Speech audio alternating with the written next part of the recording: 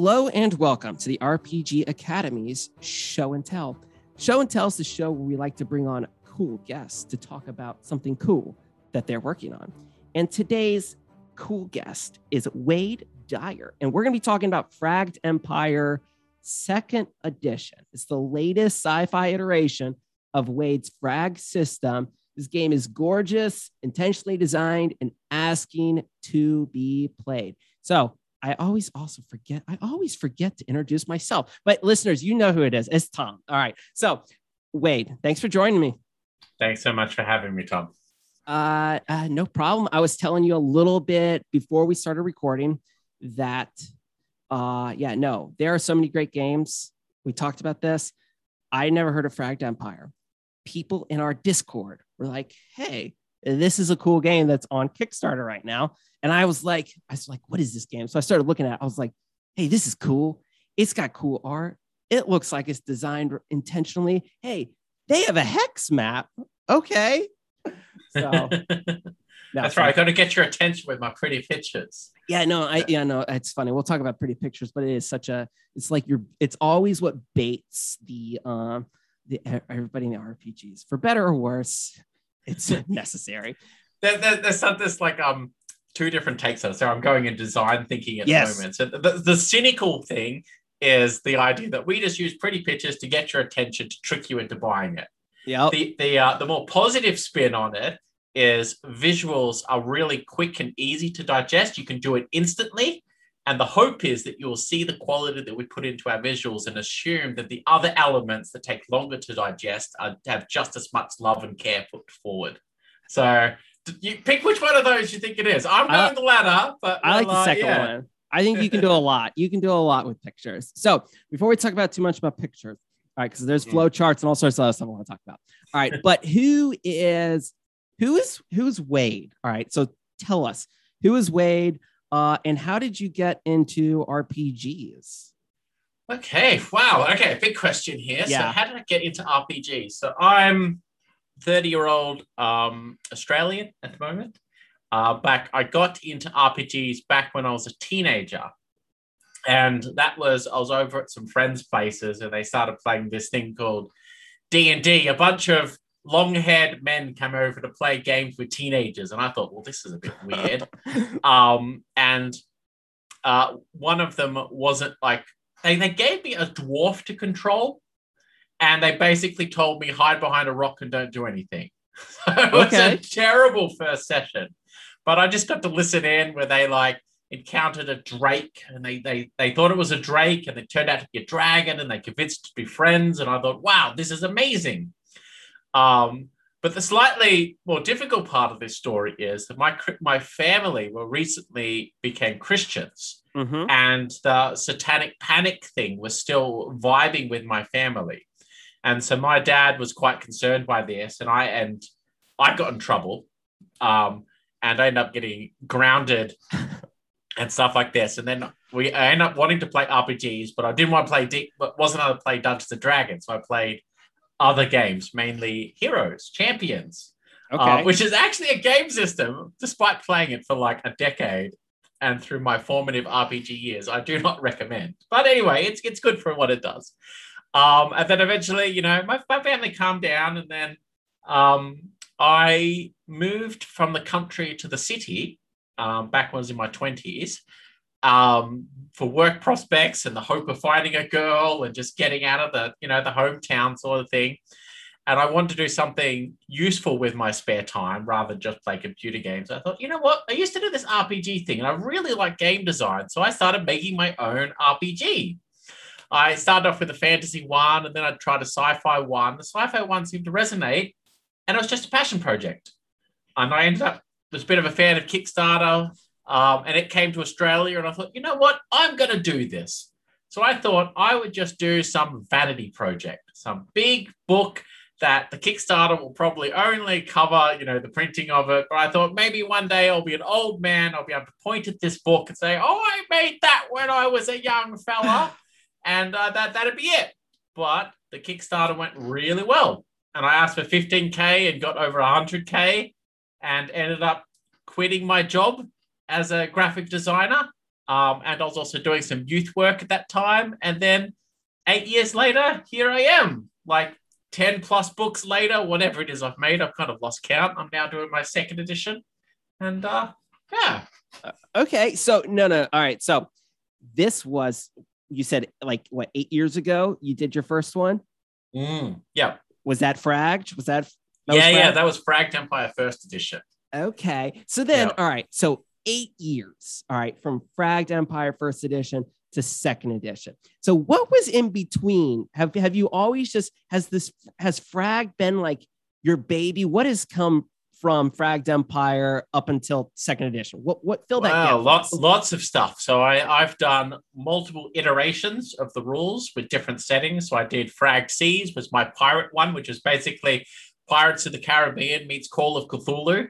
Okay. And then I did a fantasy one, Fragged Kingdom, which is technically set in the same universe as Fragged Empire, but everyone's sort of technologically devolved, and now science is magic. You know, a mage thinks they're casting a frost spell, but they're throwing a vial of cryogenic fluid, or, you know, they're doing a fireball and they're throwing a potion of like a rocket fuel or something like that. So that's my fantasy one.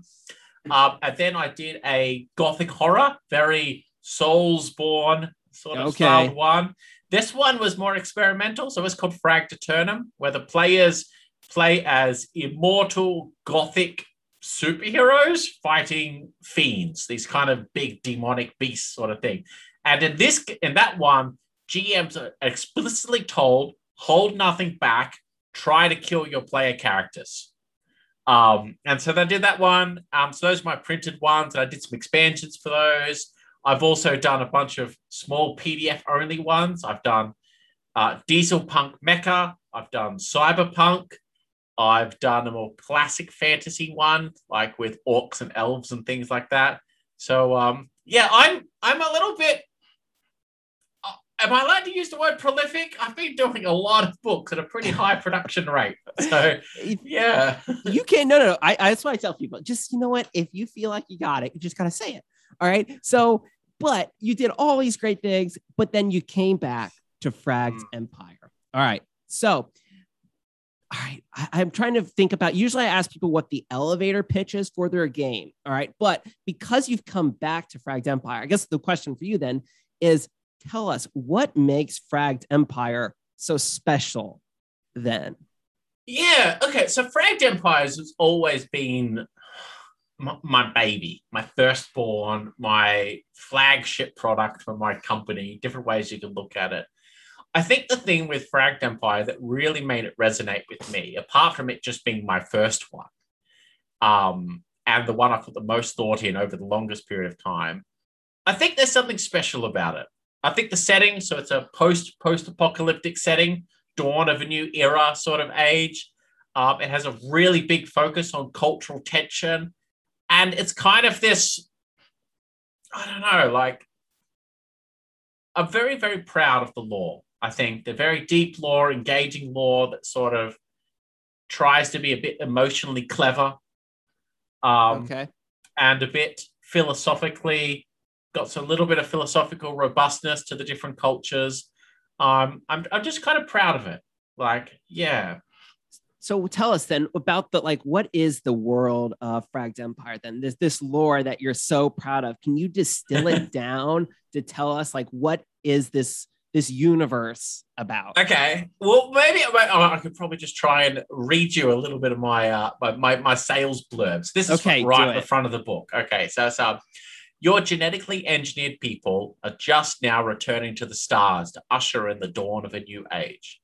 Now is the time to reconnect with other forgotten species, explore war-torn worlds, combat ancient threats, and forge new frontiers.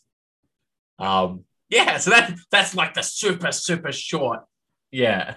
So I want to ask you this because I saw something about the game when I was reading your Kickstarter. So there's obviously humanoid creatures and stuff, but do humans exist within Fragged Empire? Yeah, so the idea with humans is that humans actually died out. So humans reached this electronic-based technology singularity, which is the philosophical idea of their scientific tech getting so advanced that it sort of borderlines on magic. But then humans kind of stagnated, they fragmented, they stopped being able to run the things that they built, and they'd stopped growing and advancing. They'd isolated themselves and, plugging themselves up to perpetual entertainment machines. They rotted. But not just socially rotted, they also suffered from mental blank with their lack of biodiversity in their genomes. Genetic erosion, that's it. And they ended up wasting away, but not before a particular faction engineered a new species to replace humans called the Archons. And the Archons, unlike the humans, they didn't want to walk in the same footsteps of electronics and exploration.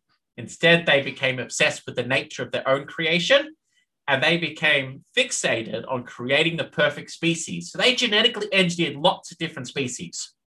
And they were terrible parents, heaping their love and praise upon some and rejecting and neglecting others. Anyway, long story short, there's a big galactic war, and the setting starts 100 years after that war. Archons are dead. And these species are just now went through 100 years of Mad Max craziness.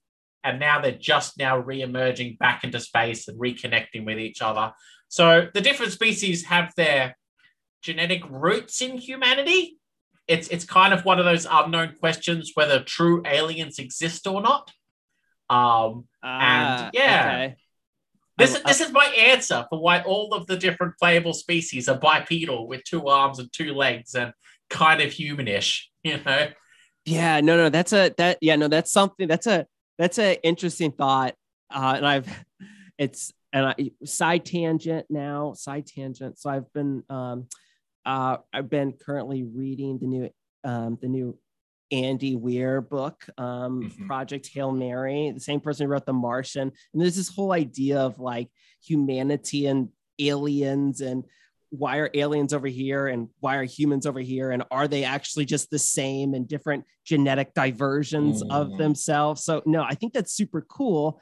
And one of the things that I really wanted to kind of get to here is, so yes, you say it's post-apocalyptic, and it is post-apocalyptic. Post-apocalyptic. Post-apocalyptic. Okay. That's right. Yeah. So the whole idea, because you mentioned this Mad Max thing, but that's not to me what the game is. I don't think you would say that, but is there a genre that you would say that this type of sci-fi that this falls into? All right. Because me, I'm saying, just me as the viewer looking at it, I would say it's almost like space opera, but you could go 100 different ways with this. So where would you say it falls? Okay. So look, I think in essence, the setting is, I would say, technically space opera, sci-fi fantasy. Okay. But it tries to buck those, the cages and the restraints of those classifications a little bit. So for example, yes, it is space opera, but it's designed for an RPG. And in an RPG is designed to have multiple different types of stories. A classic story, like a classic campaign, the expectation is that you're actually a ragtag band of misfits flying around in a spaceship, getting into trouble and doing odd jobs. Firefly-like, or Farscape, or the Millennium Falcon scenes from Star Wars. The game is expected to be that. Yes, there's grand politics going on. There's a deep history. There's all sorts of other stuff. But the expectation is a game like that. But it's also flexible enough that you could tell a Star Trek type story of exploration. You could do a 40K kind of Space Marines bug hunt type thing. You could do like a gothic noir detective where all the players are in trench coats and have pistols, and all they have is a pistol for the entire campaign. Like it's a very robust rule system, and the lore has enough crevices, cracks, valleys, niches, little segments to be able to tell lots of different types of stories. Okay. Yeah. So this actually leads in directly into one of my questions here is, so you mentioned that they're kind of like that, kind of the expectation that you had as the designer was that people, it's a crew with their ship flying around, exploring. So I wanted to ask then, so what sort of characters are players playing? Like they sit down, what is the character that they're going to be playing? What's that expectation there? Okay, so the system itself is a classless system, and it's very flexible in terms of like people effectively building their characters through traits. Every level up, you get a trait, and that defines part of the nature of your character, and then you can build your guns and equipment and stuff like that. So there's sort of this expectation that characters can also fight, but also all have a vocation of some sort. So it's but I think the primary question you can ask yourself is when you're making a character, so you sit down, making a character, step one is what is your species? Okay, so are you a corporate? Are you a Kaltoran, a four-eyed Kaltoran with genetic memories? Are you a big muscular legion, who's doomed to be a mercenary? Or are you a monstrous Nephilim who was one of the species who waged war on everyone else and won 100 years ago? Are you a robotic Palantor with a digitized human mind inside your head? Are you a resurrected feline remnant who, was raised from the dead from a god? Are you a Twyfar has an energy alien being, possibly alien, living inside your body? So you're two people in one, or are you a Zao, which is a giant goo bioweapon that sort of made itself humanoid just so people don't freak out when they see you? It's that sort of question is sort of step one. And then is, okay, how do you fit into that society? Are you a conformist or a rebel? What's trait you got? What equipment you've got? What are your dreams and goals and aspirations? And yeah. Okay, there are.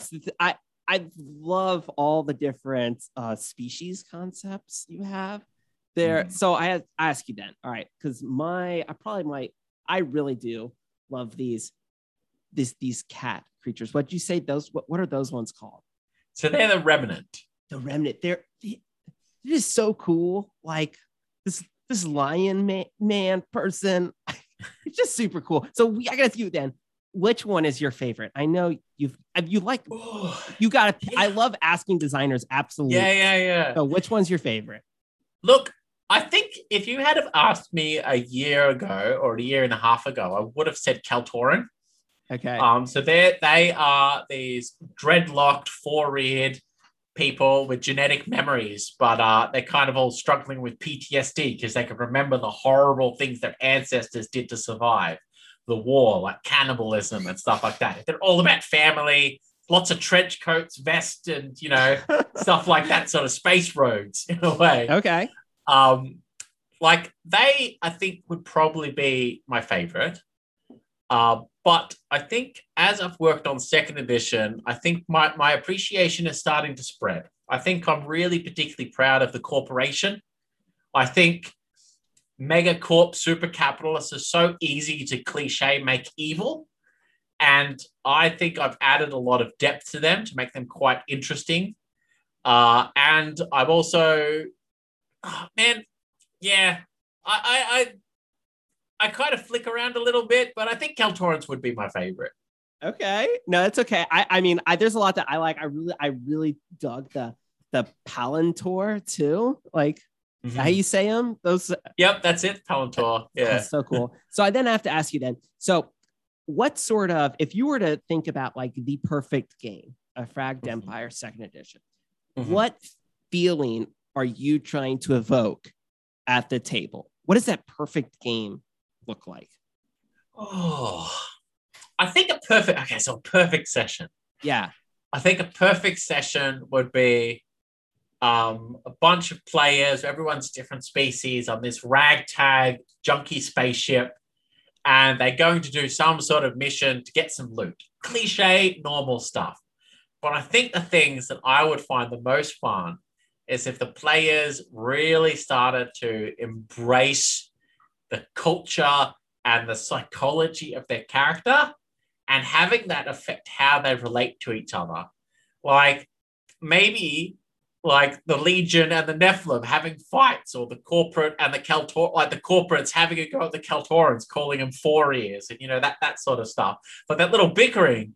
But then, as the session goes on, they kind of drawn into this unlikely friendship where they gain respect for each other. And then I think that kind of stuff, like something that really embodied the cultural tension and pushing beyond expectations and prejudices, but then also understanding why those prejudices are there.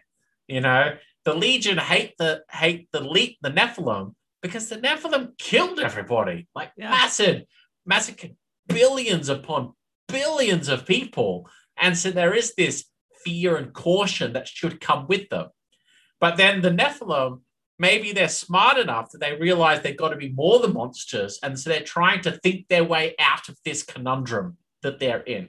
How do they might be a monster full of teeth and claws, but how does that person exist beyond that and become a cohesive part of a larger culture that leads to a more prosperous future? So yeah, it definitely sounds like you put a lot of thought then into the interspecies relationship. So it's obviously, with it being classless, would you then say like the species, this is kind of what then defines your character then? Yeah, I think so. I think the species is probably one of the biggest defining things. Okay. And that could be because you're conforming to expectations. Like maybe you're a Legion and you do go the tank. You're big and tough, we have big armor and big gun, fine.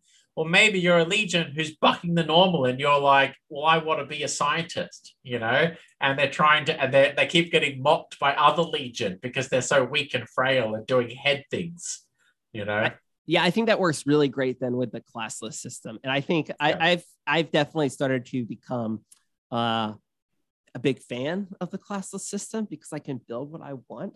And it's funny that I say that we talk about this all the time in our Discord. I really do. What I like is I like rules light RPGs for playing. But when it comes to like character creation, I like classless systems because I feel like I can really do like system mastery. It's this weird dichotomy that I have, but I like that. So then let's talk about then the rules about Fragged. All right. So this is all right. We've talked a lot about the lore and design, but a lot of people want to know what's the mechanics here with Fragged? Okay, so with the mechanics of Fragged, like I normally direct people. Okay, so it's a medium crunch game, classless.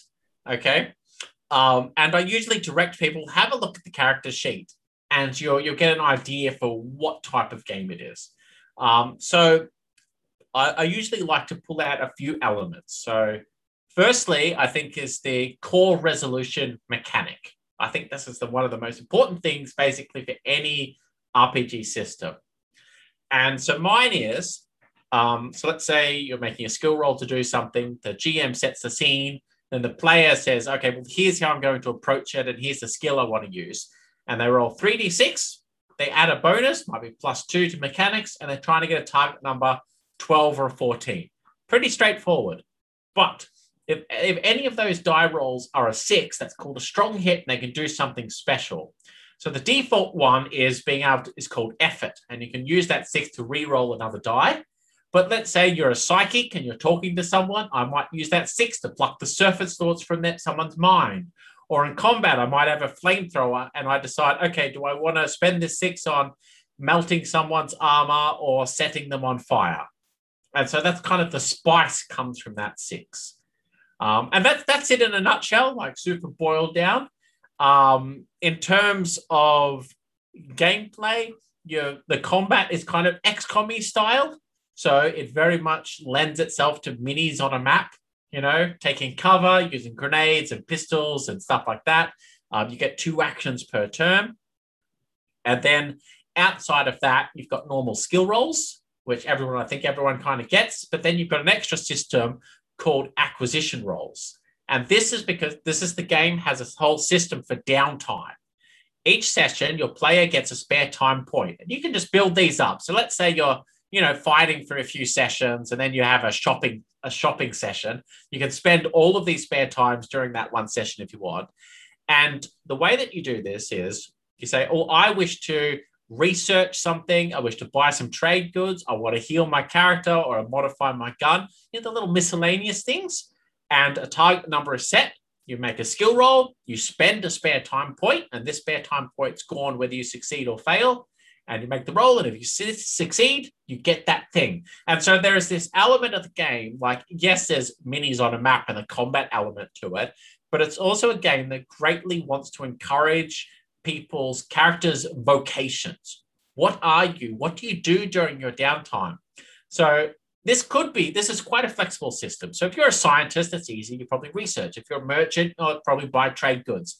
Or if you're a soldier, you might actually be studying martial arts or exercising. Maybe that's what you do with your downtime. Yeah. So I got to ask you then. So you put a lot of thought, I could tell, all right, because I went through and I was browsing through the quick start rules that you have on your website. And oh man, that would have been first edition quick start rules. So yeah, so I understand things are definitely changed. So I wanted to ask you then specifically about that then. In those rules, there was a lot of thought that was put into the grid-based combat system. All right. Mm-hmm. So has that changed? All right. Has this changed? All right. The reason I want to ask you this, all right, mm-hmm. is because I personal preference, I don't like grid-based combat systems. Yeah. So how can I play Fragged without a grid? And I think that's a very fair question. I think so. In Fragged Empire, yes, the rules are a lot neater and cleaner in second edition, first edition, just so much more accessible. Okay, yeah. I think first edition was unnecessarily cluttered, in my opinion. But in second edition, there's three types of combat, really. Okay. So there's space combat and personal combat. But the extra type is just a minor combat. So if something's a minor fight, let's say you're just having, a bar brawl, or you're just running down the street trying to not get hit by a sniper, where the outcome is guaranteed, it's just sort of how much is it going to cost you to succeed in that. GMs are encouraged to resolve such fights with simple skill rolls. You roll dice, and if you fail, you take some damage until a certain number of successes, and then the GM narratively explains how this was a success. So that's for minor fights. More complicated fights are encouraged for minis on a battle map. I do think you lose something when you don't have that. If you are an experienced gaming group, you can do minis, you can do combat without minis on a battle map, but it's greatly encouraged that you be more flexible with distances and movements and stuff like that. And this is something that I think, as I've made so many different versions of Fragged, I've found I really want to pick what it does well and do that really well. Okay. And I'm aware that this is not a narrative rules-like game. I think there's a lot of other game systems out there that do that fantastic. And if you want to take the Fragged setting and then adapt it to one of those rule systems, I think that would work. But I've decided to not do that with the rules. I thought Fragged knows what it is. It knows who it appeals to, and I want to do that well. And yes, second edition is a lot more accessible and a lot cleaner than first edition, but it still is what it is. So I'm really glad you gave me that answer, because I much prefer when somebody doesn't try to fit every box or check every box and knows what their system does well. So, and sticks with it. So I think that's good. But you did say something that's interesting. So were you saying then that when it comes to what makes the grid then, what makes the grid to you so pivotal for the Fragged system? Because did I catch you wrong? Did you say that you encourage people to be a little bit more loose with the movement? I think if you're not going to use a grid and just do it in your head, if you're an experienced gaming group, that would work, but I encourage you to be loose with the movement if that's the case. Okay. But if you are going to play it as intended with a grid, there's specific, you move this amount. Let's say you do a reposition action, you move this many spaces. You do a snapshot action, you move this many spaces. You do a sighted shot, you don't move at all. So, and that's much more specific. Like it's designed to reward. I want players to look at this combat a bit like a puzzle, in that they can slowly enjoy the frag systems, and as they play with it, unlock the tumblers, for that extra layer of depth that rewards them mentally and creatively when playing the game. So basically, the more they do it, they're encouraged to play with the rules. Then, yeah, I hope that answered the question. I mean, I was going to sort of describe the feel I was going for. It's sort of it's very XCOM styled combat. Like it's designed to be tactical. Okay. Yeah. No, I think that's cool. I mean, so speaking of, with the maps, then this then the system is obviously you've designed it to be with maps. Then, so with this new second edition, will you be including these different grid maps? Will there be maps available for people to use within their sessions then? So in the rulebook, I've got a bunch of sort of examples. Here's what a combat might look like. And in the GM guide, I've got some sections about, here's how to sort of treat the different, if you've got poison or cover or nighttime and stuff like that. And in the Kickstarter, I've paired up with a virtual tabletop map maker called Miska. And he's provided a bunch of sci-fi maps for me, plus made to get some custom ones for Fragged as well. And these are just intended to sort of inspire GMs, sort of throw some, the term that I like to use is sort of getting logs put onto their creativity, because I want the GMs to be able to make any map that fits the story that they're telling. Okay. No, that's okay. So there is one type of map that I absolutely love. All right. And I think this is another portion of Fragged I saw a hex map.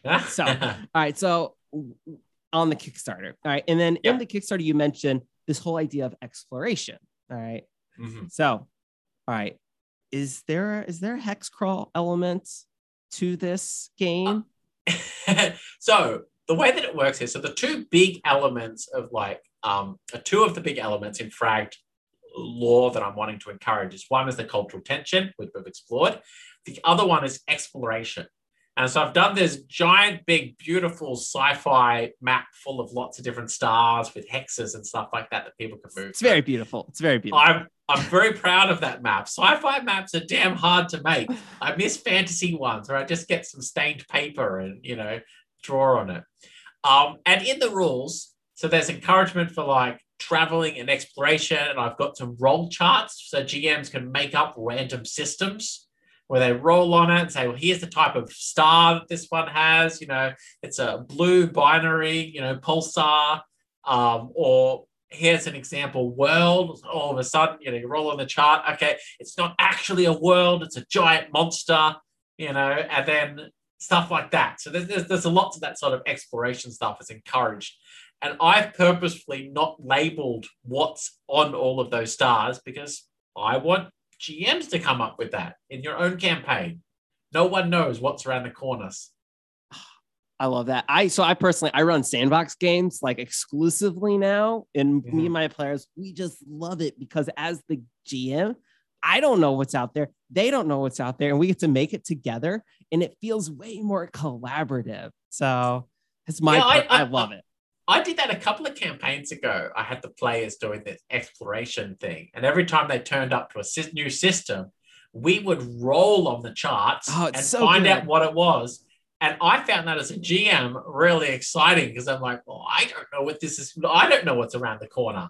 And that led to some very, very fun games, some very unexpected outcomes. Yeah, no. So then, all right. So big hex map. All right. So this kind of leads me into my next question here. All right.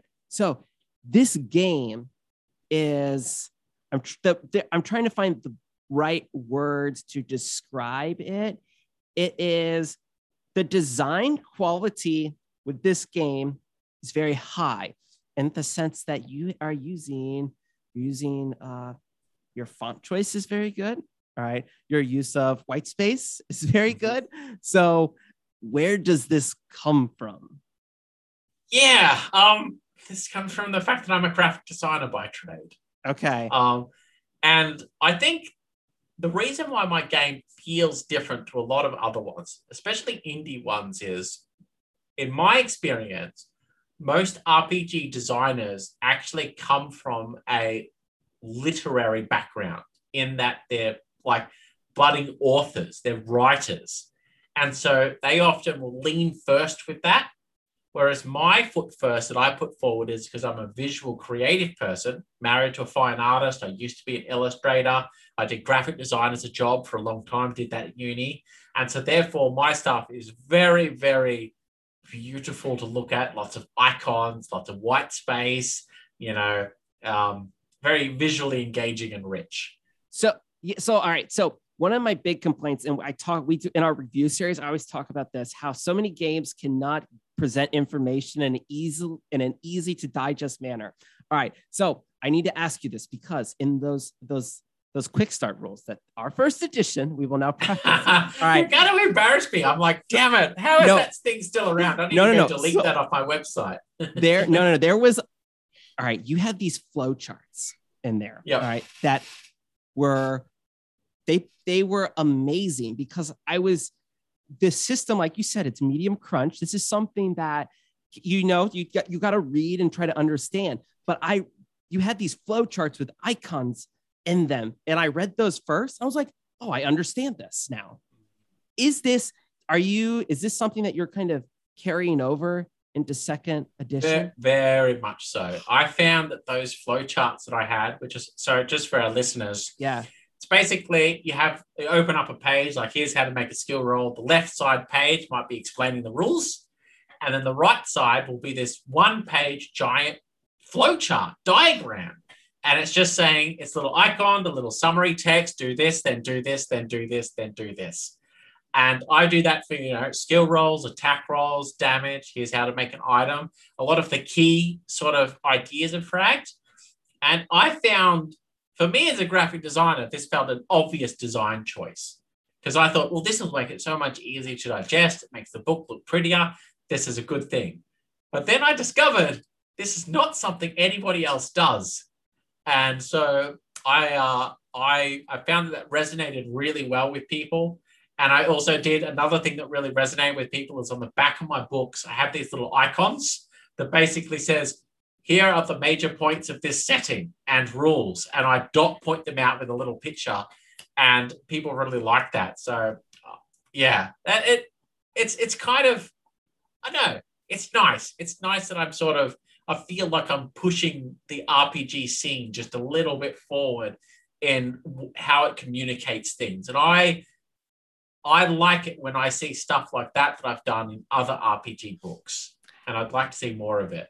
Yeah, no, I would absolutely, as somebody who I do have problems sometimes digesting information, dyslexia and whatnot. And it's very much like that flow chart I was like, more people need to do this. It was so good. All right. So I'm glad you're keeping that. All right. So you talked about something then. All right.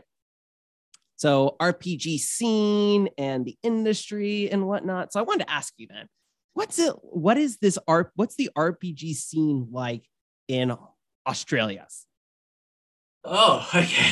So I feel incredibly unqualified to really comment on it, in that I feel like I'm not as plugged in as I could be.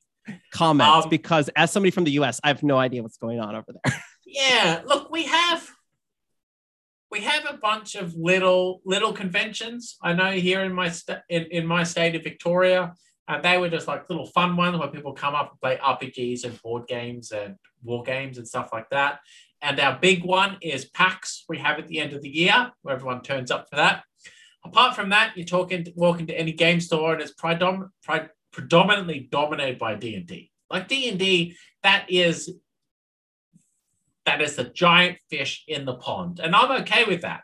And then around the edge, you do have little sparks of indie stuff going on, but not. I don't feel like people are aware of them as much as I feel like they could be. And I look forward to that growing in the future. Okay. There's awareness of what's going on. And Yeah. I don't know if that answered your question. It does. But, it does because really, I mean, it just kind of talks about how things are so global. All I really know really about the Australia scene is that everything is super expensive to ship there. So when it comes to your stuff, you're in Australia. You're going the other way. What's it like as a designer in Australia trying to do this big Kickstarter and do at a global scale? What's that look like for you? I think this is one of the advantages that I've got having had my business for about 8 years now and building up connections and figuring out stuff like that. Like that's the boring stuff about being an RPG designer, especially if you're self-published like me, is figuring out warehouses and tax and shipping and things like that. But by figuring that stuff out, it makes my game more accessible to a wider audience. And so I have a warehouse in the USA and another one in the UK, and they help me with a lot with that. And they basically store my goods. They do the Kickstarter fulfillment. I'm also partnered up with Modifius, who are in the UK, and they're really helpful for giving advice. I know that they predominantly do their own thing these days, but Chris Birch, who runs that company, he's super nice guy, and he's always been available to give me advice to sort of point me in the right direction on that stuff. In terms of my audience, I find that a third's in Australia, a third's in the US, and a third's in Europe. My biggest, most dedicated audiences are I found in Australia and Europe particularly. I don't feel like I've actually breached the USA anywhere near to what I can, especially given your population size and the amount that I have from there. Oddly enough, my game's very popular in Germany. So there's something about the Germans who really like my game. Maybe it's the mechanical tightness of it or something, but I feel like I'm going to accidentally stumble into some sort of, I don't know. Yeah, something going on there. They like what I do. Yeah, no, it's interesting. The U.S. market is very obviously, like everywhere else, dominated so much by D&D and established U.S. designers and companies. And we are starting to see a large penetration from the European market now. Yes. So over into the U.S. So it's, I mean, I was telling you beforehand, Fragged Empire this was my first time hearing about it, thanks to some folks in our Discord who were like, hey, this is cool. Check this out. So yeah, no, it's interesting. I think this is a game that people definitely need to check out. And like you were saying with the Modifius stuff, I know that they've done this partnership with lots of other, I can think of a Black Void. They did some partnership with them, and then same thing with Nibiru. So that's cool. You've got this kind of partnership there. So then let's talk about the Kickstarter then. All right. Yep. So talked about what Fragged Empire 2nd edition is. So obviously when you're listeners, when you're listening to this now, the Kickstarter is running. So wait, what is the Kickstarter for, and what are people getting from it? Okay, so firstly, the Kickstarter is going nuts. Yeah, it is. We got funded in 6 hours, and I'm just looking at this now, is $160,000 Australian dollars at the moment, which blows my mind. So I'm very, very happy with how that's going, and people should really jump on there, have a look what I've got, watch my video. I spent a lot of money on that video. I want people to go watch it. I watched it. It's good. It's good. Predominantly, so it's for a rule book and a setting guidebook. We did have a stretch goal where we've done a 3rd book, which is a location guidebook, so lots of planets and stuff in there. But if you're wanting to play Fragged, and you're wanting to just jump in, I would jump in either at the and this is in Australian dollars, by the way, so not worth as much as American dollars. I would jump in for either the $40 pledge level, that gets you both of those core PDF books plus a bunch of extras, or $150 for a physical copy of the 2 books. And of course, you can go more for that if you want the 3rd book or some other stuff, you know. Yeah, that's kind of what I'm doing. I'm trying to do a very clean Kickstarter, like not a lot of frills. I'm not focusing on stretch goals, and very much, here's what I'm doing. I'm trying to do the best I can. They're basically finished already. If I get extra money, here's how I hope to spend it, and not, just sort of asking people to sort of trust me on that front rather than, doing the whole hype machine thing. But anyway, I'm rambling now. I'm rambling. No. I know. I think this is good. All right, US listeners, that's $110 for 2 high quality books. That's good. These are really, really good books. Like, these are beautiful books. I'm super proud of them. So I love all right. So design choice, question, covers, they're very minimal. Like the art, as far as the art is not minimal. Like there's great art, but like as far as logos and whatnot, it's very, you're allowing the art to really be showcased here. Yeah, and I think that's what I wanted to do. So if you look at my covers, quite minimalistic, non-obtrusive in terms of logos. And on the back, which I'm going to do, this is something I'm excited. The funds we raised are going to allow me to do this, hopefully. 99% sure I can do this. Okay. Is I'm actually going to have bare backs. No barcodes, no logos, no blurbs, no pictures of the book. And what I'm going to do is the books will be wrapped in plastic shrink wrap. I'm going to have a loose piece of paper on the back that has all that sales pitchy stuff. So it can still go to a store and people can pick it up and know what the hell it is. But once you buy it, you can take that out, put it in the bin, and you just have a beautiful, it looks like an art book type of cover. That type of thing I'm going for. It does. Also, I love how your rules book and your setting book are both the same location, but at different times or seasons. Yeah. So I'm having a bit of fun with the front cover.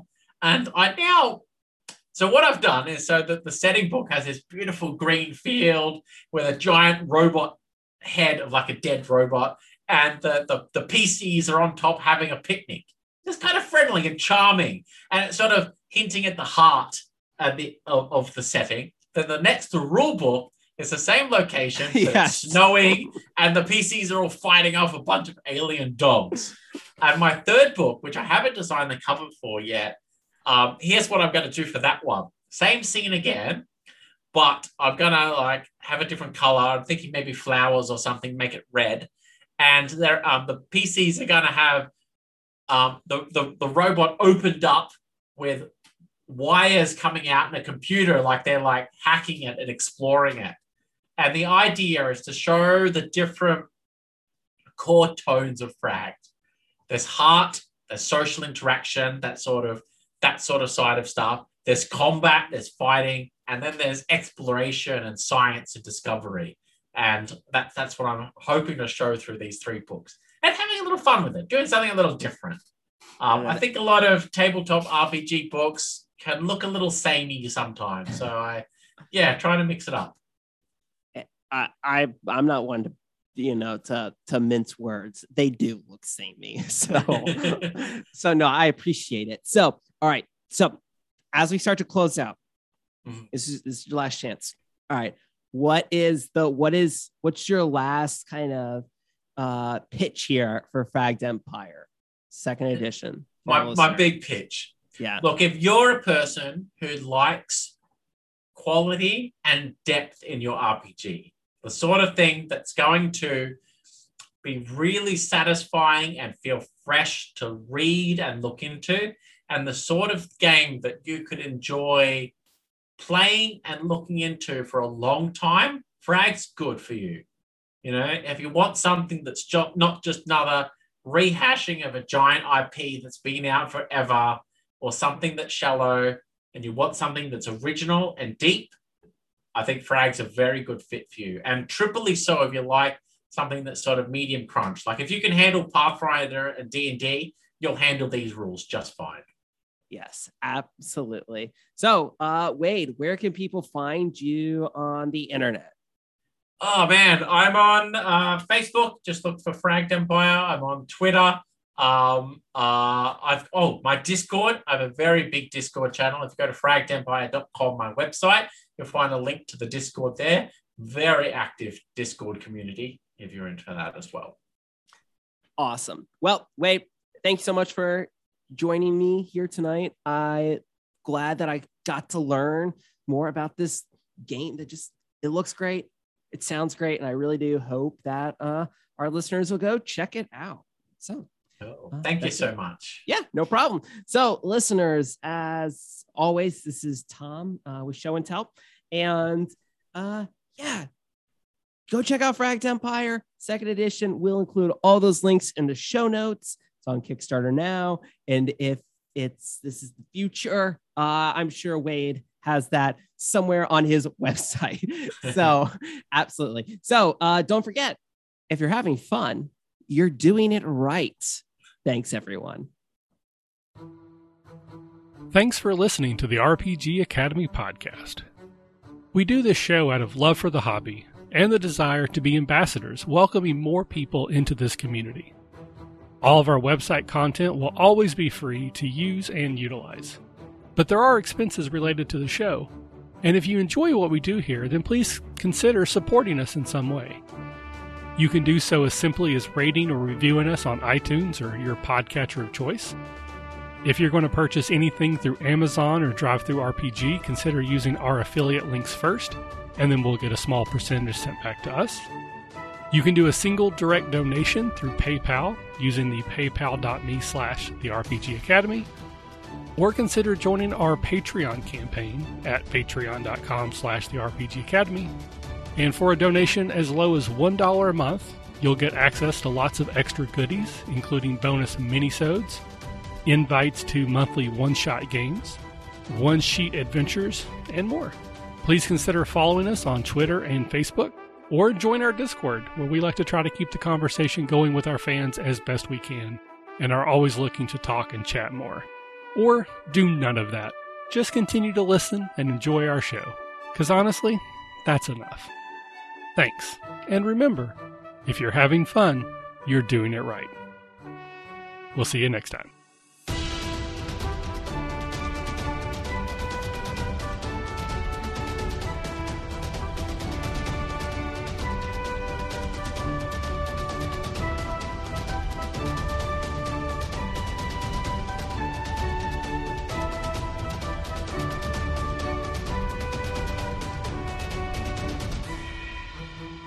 The music used for our intro and outro is Fly a Kite by Spectacular Sound Productions, used under the Creative Commons Attribution Share-alike license.